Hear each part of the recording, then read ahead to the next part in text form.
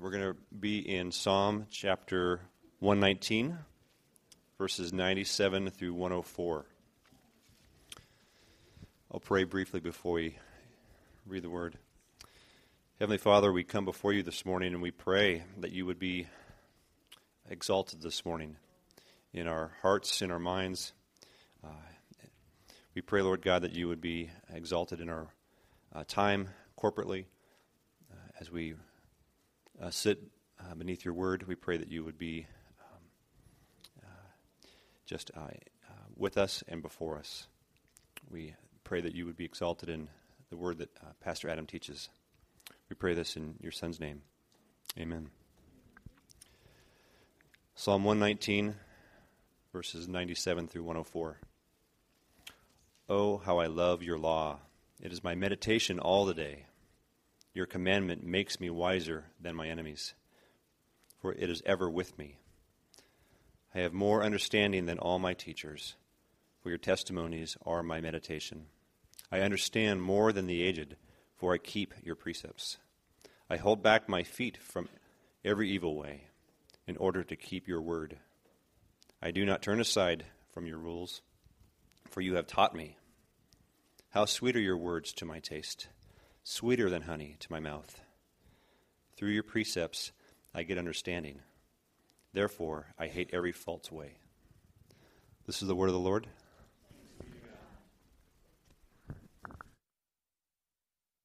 Thanks. Well, we're continuing our series today during Advent through this idea of the Word became flesh. The Word, the Bible, and the Word, Jesus Christ, and Jesus was the walking, talking Word of God. And this mini-series, we are looking at the definition of the Bible. What really is the Word of God? How do we interact with the Word of God? And we also are hoping that this mini-series would be intensely practical. So during each one of these sermons, we're looking at specific tools that we can use, skills, references, and things like that, in order to help us interpret the Bible accurately. So last week, we were looking at major Bible themes, and this week we are looking at something called the discourse, and I'll be explaining that here in just a minute. But our passage here this morning comes from Proverbs 24. You can join me there if you'd like. Proverbs chapter 24, verse 13. And Proverbs 24 says, "My son, eat honey, for it is good, and the drippings of the honeycomb are sweet to your taste. Know that wisdom is such to your soul. If you find it, there will be a future, and your hope will not be cut off." That's Proverbs 24, verse 13. And it begins by saying, "My son." And I love that it starts with "my son." It's an important thing in the book of Proverbs, an older person talking to a younger person. Some books of the Bible are written to individual people. This particular book of the Bible, the book of Proverbs, is actually written to, let's say, a group of people. And it's written to young people. It's good for all of us, but it's specifically written to that young adult. And so if you are in junior high or high school, or if you are about that level of spiritual maturity, then this book is for you. I met a pastor this week who told me that he reads a proverb every day, and he's been doing that for 30 years, and he was talking about the impact that has had in his life.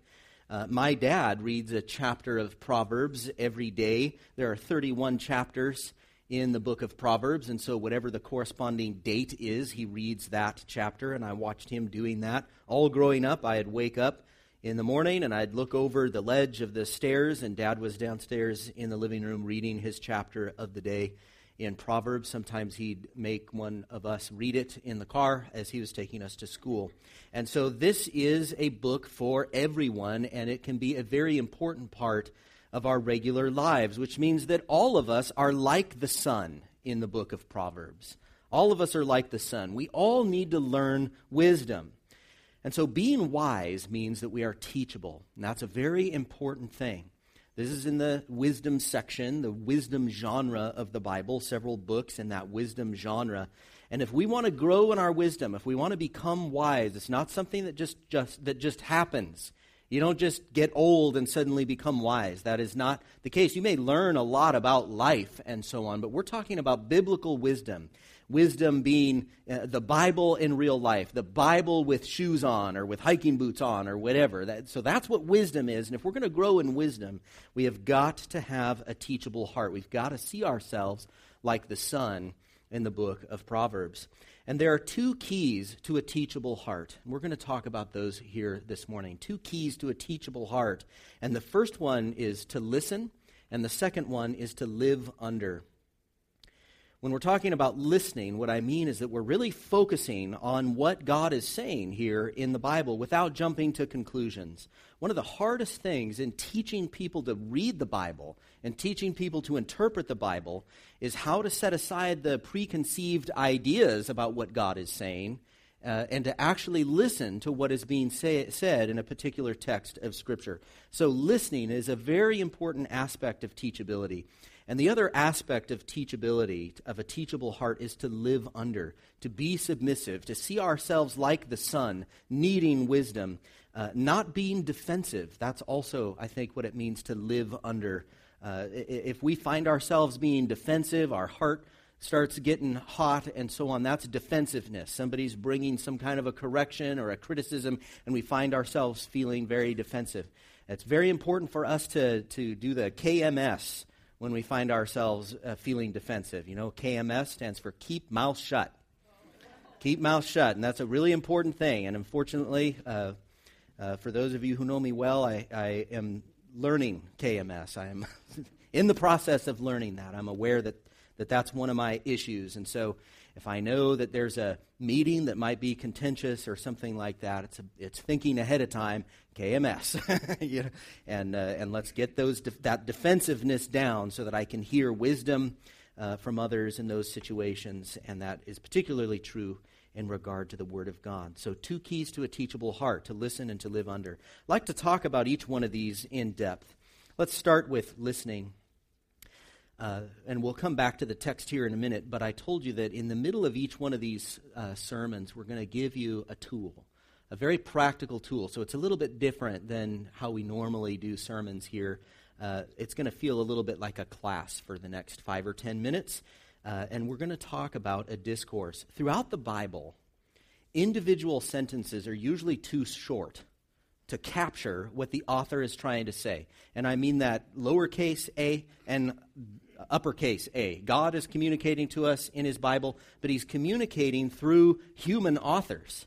And these authors, this author, is trying to communicate something and usually does that in more than a sentence. Now, it's funny that we're looking at the Proverbs this morning because the Proverbs is actually the one exception to the rule. A proverb is a very short saying that communicates everything that it means to communicate, and a lot of the book of Proverbs doesn't have much to do with the verse before or after it. Now, sometimes it's in a section of sayings or things like this, so there is an arrangement. It's not completely random. But a proverb stands pretty well on its own, sometimes just a sentence or two. But usually, throughout the Bible, and as human beings, we communicate by stringing sentences together. We do this when we write emails. We do this when we have conversations. We have friends over and somebody says, "How did you meet?"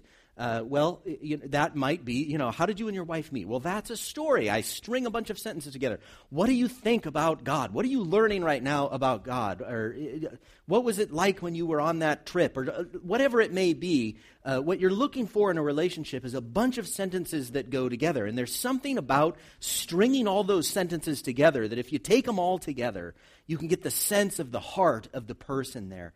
It's really important for us not to just take one sentence and run with that, but to see it in its context, to see it in its discourse.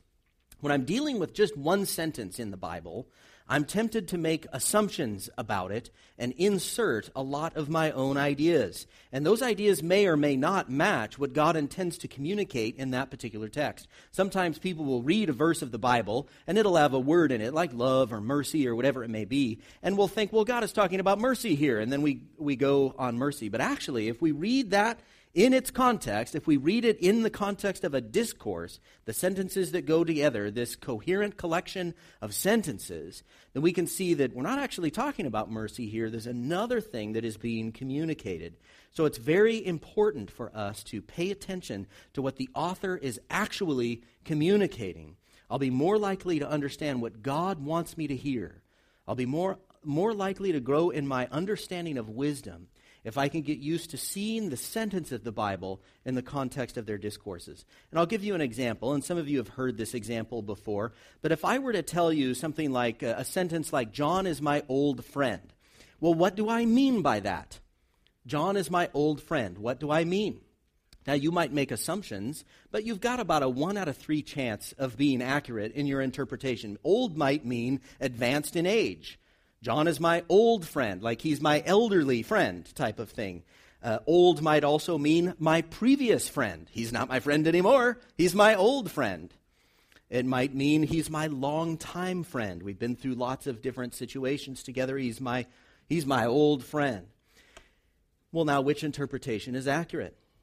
And again, you've got a 1 in 3 chance. If that's the only sentence that you've got a 1 in 3 chance of interpreting me accurately. And you can probably raise that percentage because some of those usages of the word old are not as common. Like, for example, my previous friend, somebody would probably word that different. So you can kind of monkey around with it a little bit and increase your chances. But you're not very close to 100% unless you have another sentence. You've got to have another sentence. So a discourse is a coherent collection of sentences. So if I were to say something like, John is my old friend, we met when we were kids, and we've experienced all kinds of difficulties together. Well, now you know what old means. He's my longtime friend. Now you've raised to 100% your interpretation accuracy. And it's that second sentence that actually controls what the first one means. And that's very important when we're looking at Scripture. There's meaning in the text. There's something that God is trying to communicate. It's very important in relationships that we listen to each other. It's even more important when God is communicating to us that we listen to Him. So we've got to have more sentences. More often than not, we've got to have more sentences in order to know what is being communicated in a text of Scripture. For example, in 1 Corinthians chapter 1, verse 14, Paul says, I thank God that I baptized none of you. You remember that sentence? If you've read the book of 1 Corinthians, he says, I thank God that I baptized none of you. Well, now, what do you think he meant by that? That's kind of an outrageous thing. That was the Apostle Paul talking to a whole church at Corinth, and he says, I thank God that I baptized none of you. Well, what exactly was he communicating? And if we read more sentences, we find out that the people there at Corinth had their favorite sort of rock star preachers. Paul was one of them, Apollos was another of them, and they were all following their little sects. And so Paul was saying, no. We all have different roles, and we are one church. I'm glad I didn't baptize any of you, because then you'd be, my little fans and groupies. And I don't want groupies. It's about all of us being together. And so if we read more sentences, we find out what is being communicated there. Now, in different parts of the Bible, discourses look different. For example, in the Bible's history or story books, so there's Old Testament historical narrative, New Testament historical narrative, those are stories. And each story is its own discourse. And so a story might go for a chapter or 2 chapters. It's a coherent collection of sentences that makes up a story. Books like Genesis and Exodus contain a lot of historical narrative. In the New Testament, we call them the epistles, which would be the letters from the apostles. And these epistles have a bunch of discourses. You might have 2, 3, 4 discourses in each chapter. Now, the paragraph divisions weren't original, so if you're looking at one translation and another, they might put the paragraph divisions in different places. But usually, more often than not, the translators do a pretty good job identifying a discourse by the paragraph. But sometimes you might read a paragraph, and the next paragraph after it, and you might decide, those two kind of go together.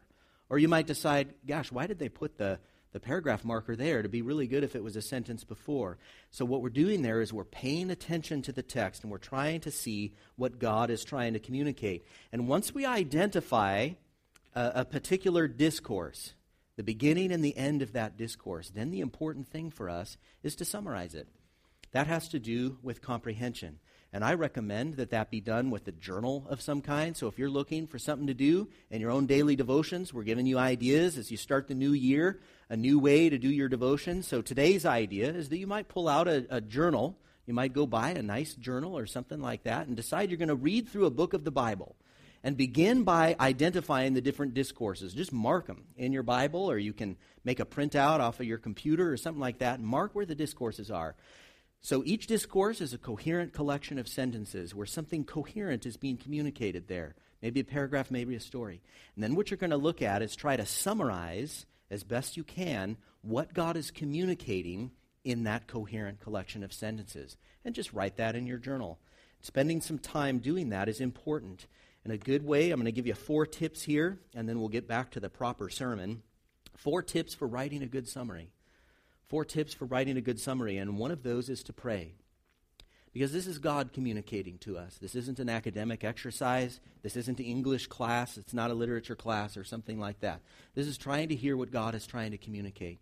So when we come to the Bible, the very first thing we need to do is to ask God to help us understand what is being said. You heard Brian pray just a few minutes ago. He was praying for the reading and the preaching of God's Word. We're about to hear from God, and so we want soft hearts to that. We want comprehension, and we need the Holy Spirit. So the first tip for writing a good summary is to pray. And the second tip is to read and reread. That's an important thing for comprehension, is that when we're looking at a discourse or a paragraph or a story, is that we read it several times. Very hard to understand the Bible. Very hard to understand probably 99% of the Bible unless we reread. Now, some people like to read through the entire Bible in a year. That may be your personality, and that's a wonderful thing. I don't want to discourage you from doing that, but you just need to be aware of the fact that you're going to be chugging down a lot of the Bible every day. It's going to be kind of one of those chug as you go through the Bible, and it's going to be really hard to slow down and focus on individual discourses. So it's probably good to do that several times in your life, but it's also good to spend, instead of reading the whole Bible in a year, I'm going to read the book of Romans in a year. And I'm going to slow down, and I'm going to read this slowly. I'm going to pay attention to the discourses and what God is communicating in each section. So the first tip is to pray. Second tip is to read and reread. Third tip is to circle keywords and phrases. It's a really important thing.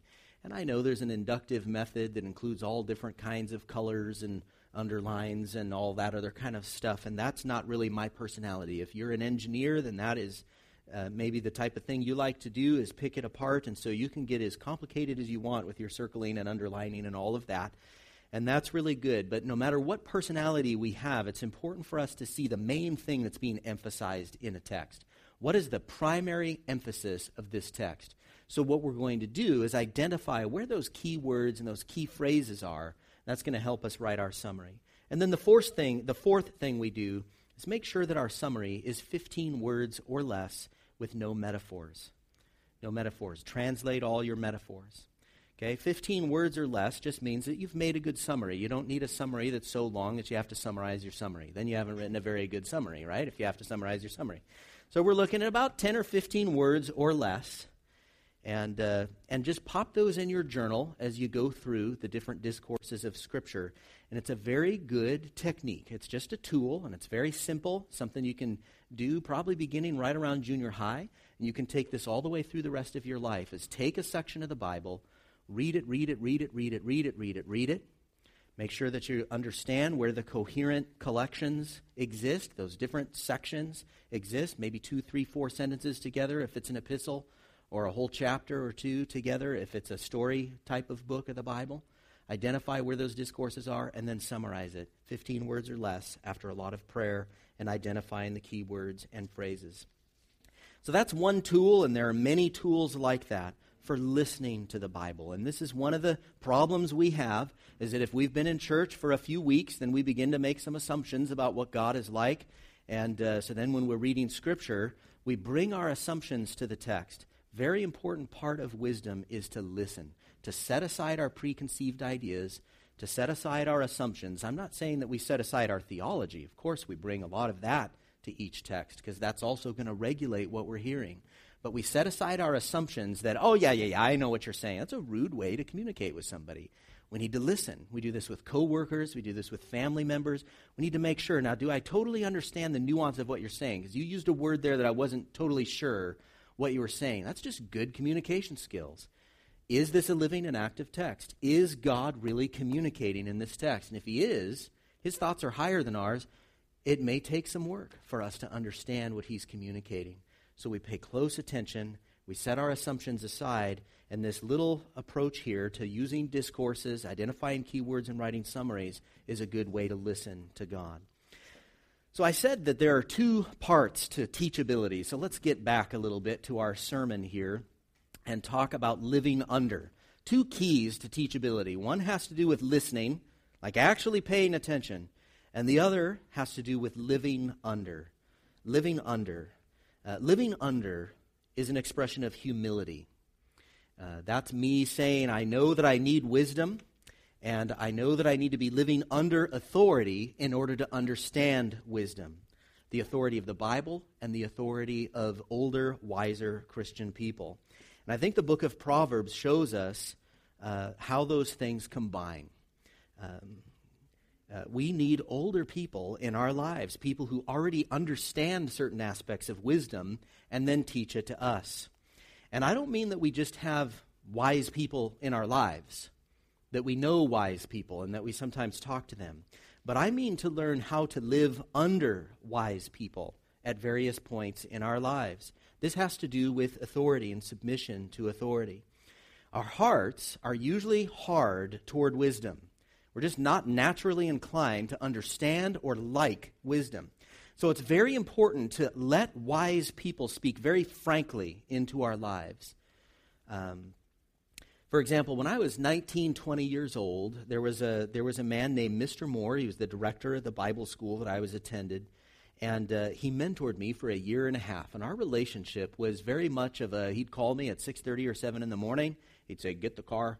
And I'd get the car, and I'd drive him all over. He had ministry all through Germany, and so I basically carried his bags for a year and a half all over the country. And when I started with Mr. Moore, I wasn't walking with the Lord.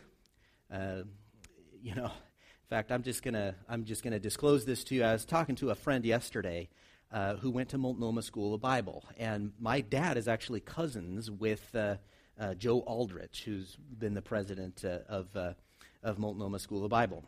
And Joe Aldrich came into my house, like the Joe Aldrich came into my house when I was living in Portland all by myself, and I was about 19 years old. And I'm still embarrassed that this happened, but I wasn't walking with the Lord at the time. And I had this big picture of Marilyn Monroe on my wall, and it was not a modest picture of Marilyn Monroe. And I just think, oh my goodness, I invited this, the president of Multnomah Bible College into my house, and there's Marilyn Monroe. So that was kind of what my life was. I was not walking with the Lord, and I wasn't reading my Bible. I wasn't going to church. I had been raised in a Christian home, and so I had basically a theistic worldview. But I'm not sure that I was saved, and I definitely wasn't walking with the Lord. So now all of a sudden I'm around this guy, Mr. Moore, and I saw something in him. He really loved the Lord. He was very principled, and I knew that my life was a disaster. And so I just decided for that period of time, I was just going to do whatever that dude asked me to do, and I was going to pester him to get as close to him as I could. And so for about a year and a half, a little more than that, Mr. Moore, just whether he liked it or not, became my mentor and had a huge impact in my life. I absolutely would not be a pastor or a decent father or husband unless Mr. Moore had gotten a hold of my life. And he died right before I met Libby, and just a few months before I met Libby. And I was just down the street from him at the time, and it was just very oddly similar to what happened to our church here a couple of months ago here with Wayne passing away. Just a major figure in the Christian community, and when he passed away, it was crazy because then I met Libby, and I didn't have Mr. Moore to ask what I should do. I had to make this decision all by myself, and I hadn't done that for the last year and a half. I had grown to be very reliant on his input. But as I look back, I think that his influence in my life changed my heart so that I would be attracted to the right kind of girl, you know? And I think Mr. Moore would have really liked Libby. But that's the kind of impact that he had in my life. About 12 years ago, there's another man that many of you have met. His name's Gary Hunter. He's one of the missionaries that our church supports. And he reached out to me when I was a young pastor. And Gary is gifted and also a little bit annoying in the area of questions. He asks 1,000 hard questions. The joke with Gary is that you've never heard him make a sentence that has a period at the end of it. I mean, even a waitress will come to the table and ask what he wants, and he'll say, well, what's good? What do you like? I mean, it's just crazy. Now, Gary has a gift at offending me, and what I have learned is that that's my problem. Gary asks me the most unbelievably personal, hard questions, and he has forced me to look at my heart in ways that have not always been real fun. And maybe a third of the time that I drive away from a meeting with Gary, I'm kind of upset. I'm not mad at him. I'm just kind of frustrated. But over the hours and days that follow, there's something inside that you can almost hear just kind of creaking into some kind of alignment with wisdom. And Gary's influence in my life has been crucial for me learning how to lead. I'll give you another example. The district superintendent of our district, his name is Neil Brower, and I really like Neil. And he gave me advice a couple of days ago that also kind of frustrated me. And I didn't think that he understood my question before he started to answer. And he just, boom, bazookaed me with an answer that I didn't seem to match the question. And so I felt myself kind of, my stomach was tightening and my heart rate was going up because I was feeling misunderstood.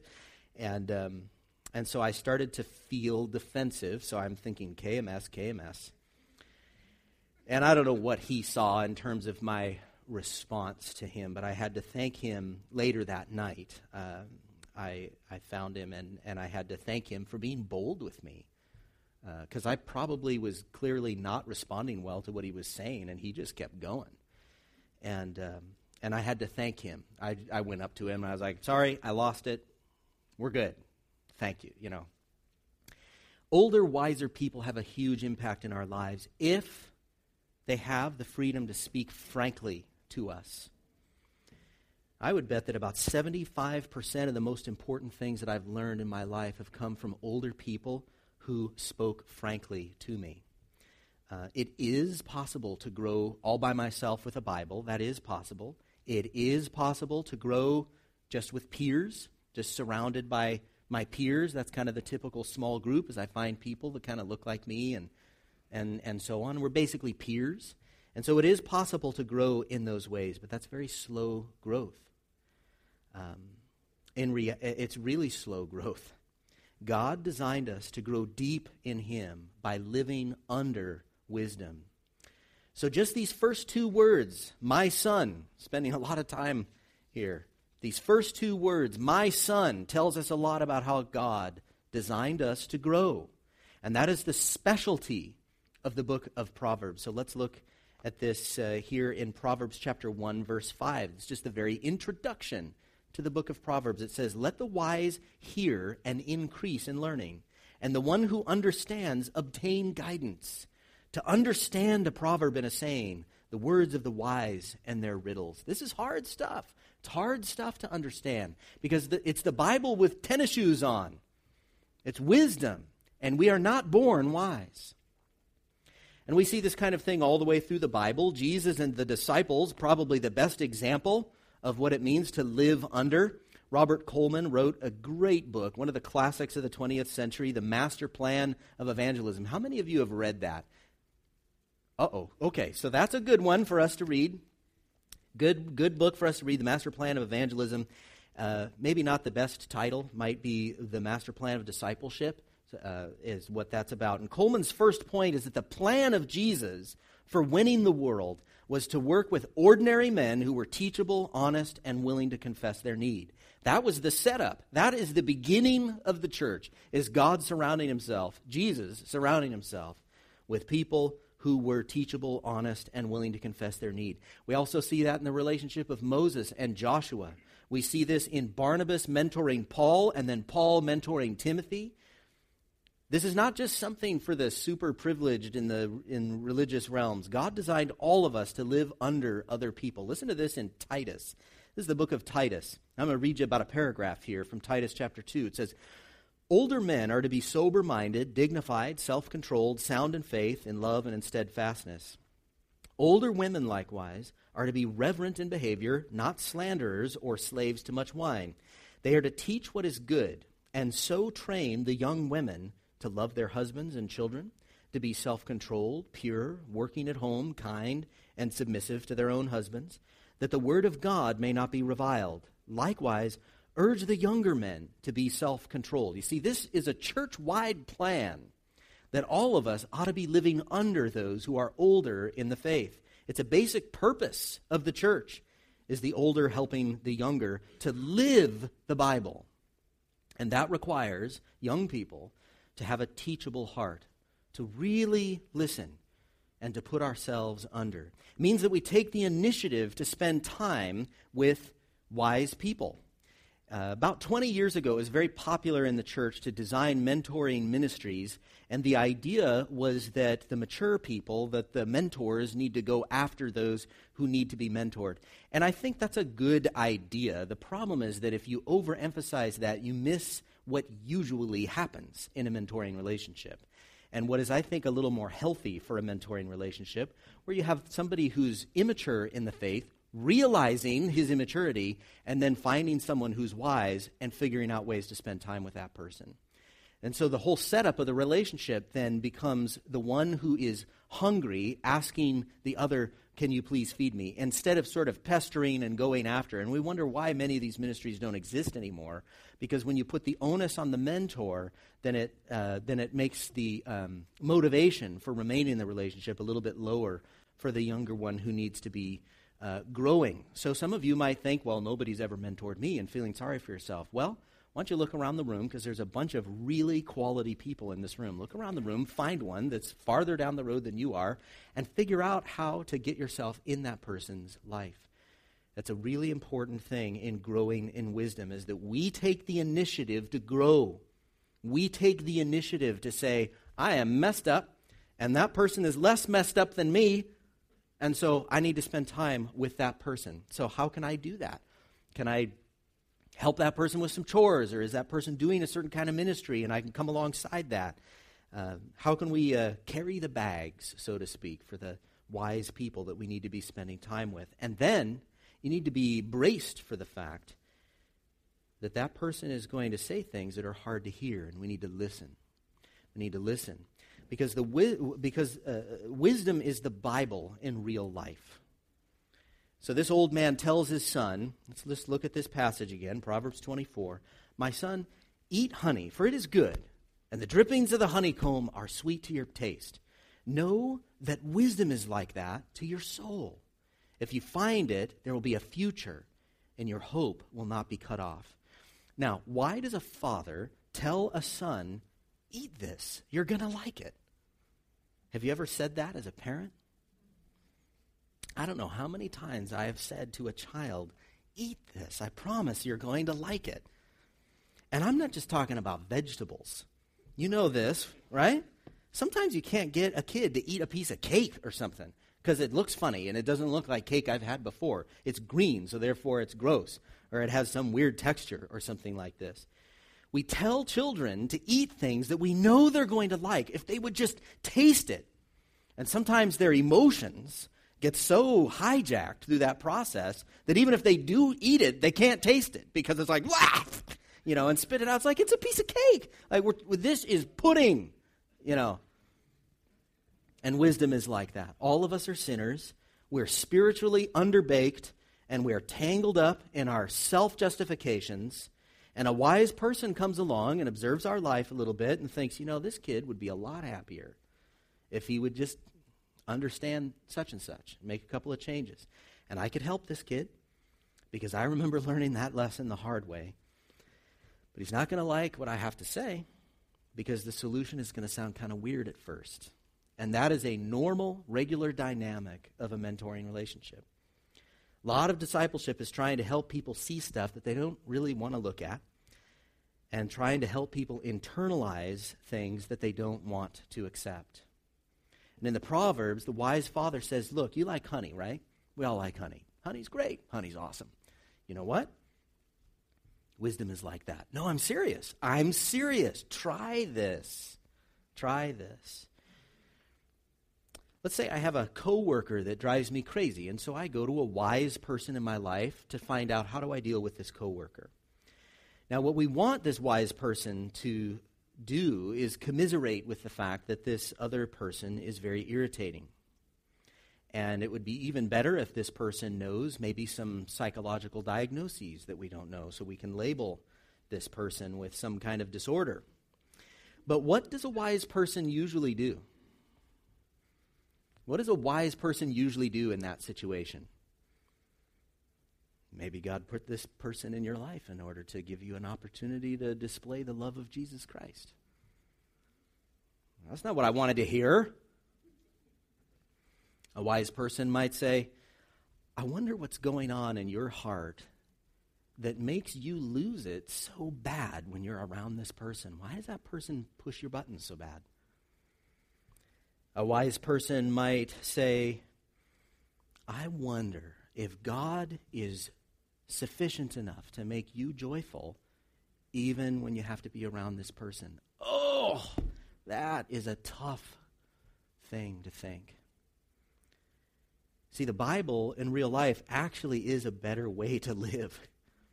Because the reason we're unwise is that there's all kinds of things that are tangled up in there that's creating unhappiness in my soul. But it is hard to hear wisdom. So the only people who grow in wisdom, and this is true, this is not an overstatement, this isn't just a preacher using hyperbole. The only people who grow in wisdom are people that are teachable and willing to listen to stuff that sounds weird at first. Psalm 119, verse 103 says, how sweet are your words to my taste, sweeter than honey to my mouth. You see, that is someone who has thought, okay, this is kind of weird, but I'll taste it. All right, I'll taste it. Oh, that's sweet. Some of the unhappiest people on earth are also the least teachable. You might have noticed this. Chronically unhappy often connects with chronically unteachable. And there's an obvious correlation there, right? And if you try to bring correction or feedback or an alternate perspective, the defenses go right up. You don't understand how I've been hurt or whatever like this. And that defensiveness keeps them in a stuck spot. But wisdom leads to a good life. Listen to our passage again and listen to the impact and effect of a wise life. My son, eat honey, for it is good, and the drippings of the honeycomb are sweet to your taste. Know that wisdom is like that to your soul. If you find it, there will be a future, and your hope will not be cut off. Now, that passage did not say, if you would just become more wise, then everything will start going right in your life, and you won't have anything to complain about. That's not what it says. It says it's good for the soul, and you'll have hope. You see, my soul is that inner part of us that is sometimes in turmoil as a result of not having wisdom. That inner part of us that lacks wisdom. And as a result, there's no rest, there's no peace, there's no joy. And that's one of the biggest prayers that I have for my family and for you. As the elders, we often pray that for you, that you would have joy and peace. Wisdom has a huge impact in that inner part of us. Doesn't fix all of our situations. It doesn't give us nothing to complain about. That was a double negative, but you know what I mean. So it's good for the soul. And second, you can have a future. your hope will not be cut off. You see, we're talking about context or discourse. The verses before and after this talk about what a fool does, because a fool doesn't listen to wisdom. A fool thinks that he pretty much knows how to live his life, and if you don't like it, you can stick it, and that kind of a thing. And as a result, you see chapter 24, verse 20, the evil man has no future. The lamp of the wicked will be put out. That's the person who won't really listen to wisdom. I might be theistic in my worldview. I might say, yeah, there's probably a guy named Jesus. I might pray from time to time when I get in a tough spot. I'm not wise. Not wise. And the Bible warns us over and over again that if we're not teachable, if we don't listen to the message of the Bible, if we haven't truly and deeply and regularly repented for our sins, put our trust in Jesus Christ, and gone through pursuing this process of slow sanctification and spiritual growth, if we don't go through that, then we have no future. And we're talking about eternity here. You might live another 10, 20 years, but a wise person understands that we've got 752 billion years and more. And this short period here is for something other than what we often look for at first. So wisdom is so important that it's a heaven and hell issue. Wise people are at peace deep in the soul, and wise people have this beautiful hope of eternity with God. There will be a future. Your hope will not be cut off.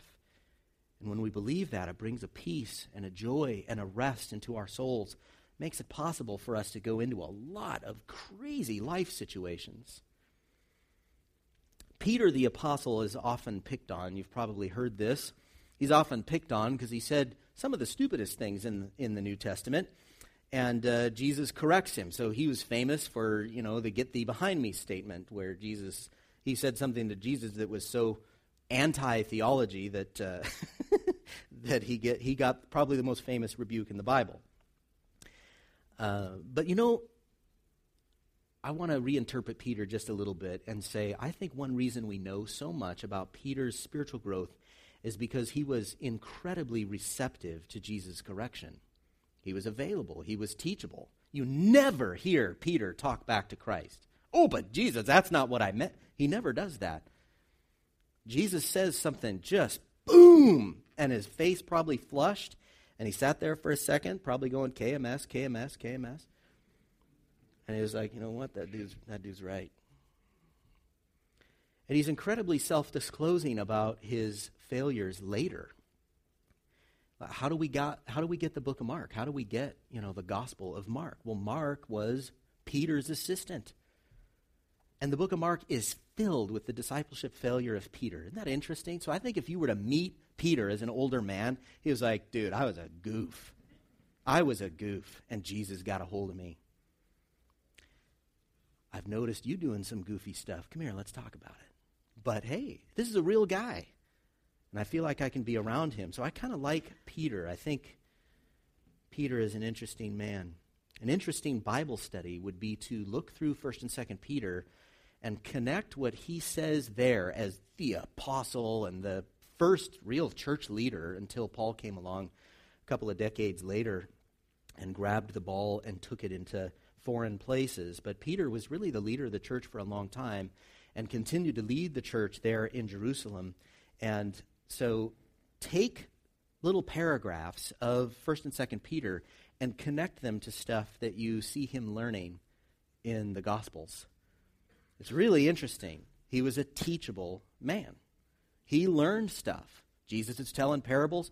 Peter is sitting there like taking notes. I don't know if he took notes, but he's sitting there like remembering and like paying attention, and we see him as a main character in some of the stories, and he's learning stuff, and he's like, boop, that's not right, and boop, that's not right. I can't do anything right. And Jesus is like, come on, you love me, right?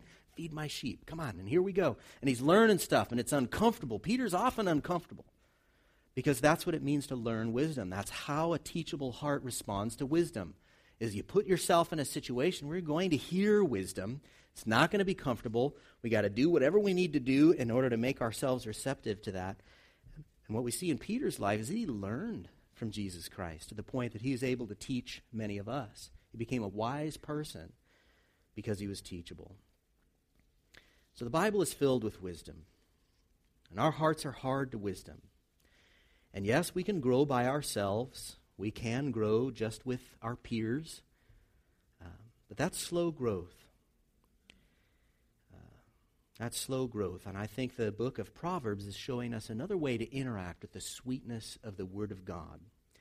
And that is to first of all listen, really focusing on what God's Word is saying, and learning the kind of tools and skills and surrounding myself with the kind of resources that I need to really pay attention to what God is saying in this text. And the other thing that has to do with teachability is to learn how to live under.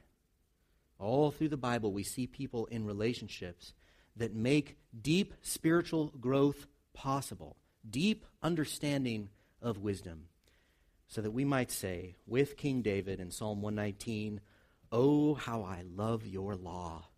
It's my meditation all the day." Let's close in prayer. God in heaven, we thank you for giving us the Bible, and we thank you for putting us in a church. And I pray, Lord, that you would make us teachable and more teachable, so that your word would be a lamp to our feet and a light to our path. Lord, all of us struggle with defensiveness in different ways. And Lord, I pray that you would make us teachable and make us soft and help us to listen when wisdom is knocking on our hearts. And I pray this in Jesus' name, amen.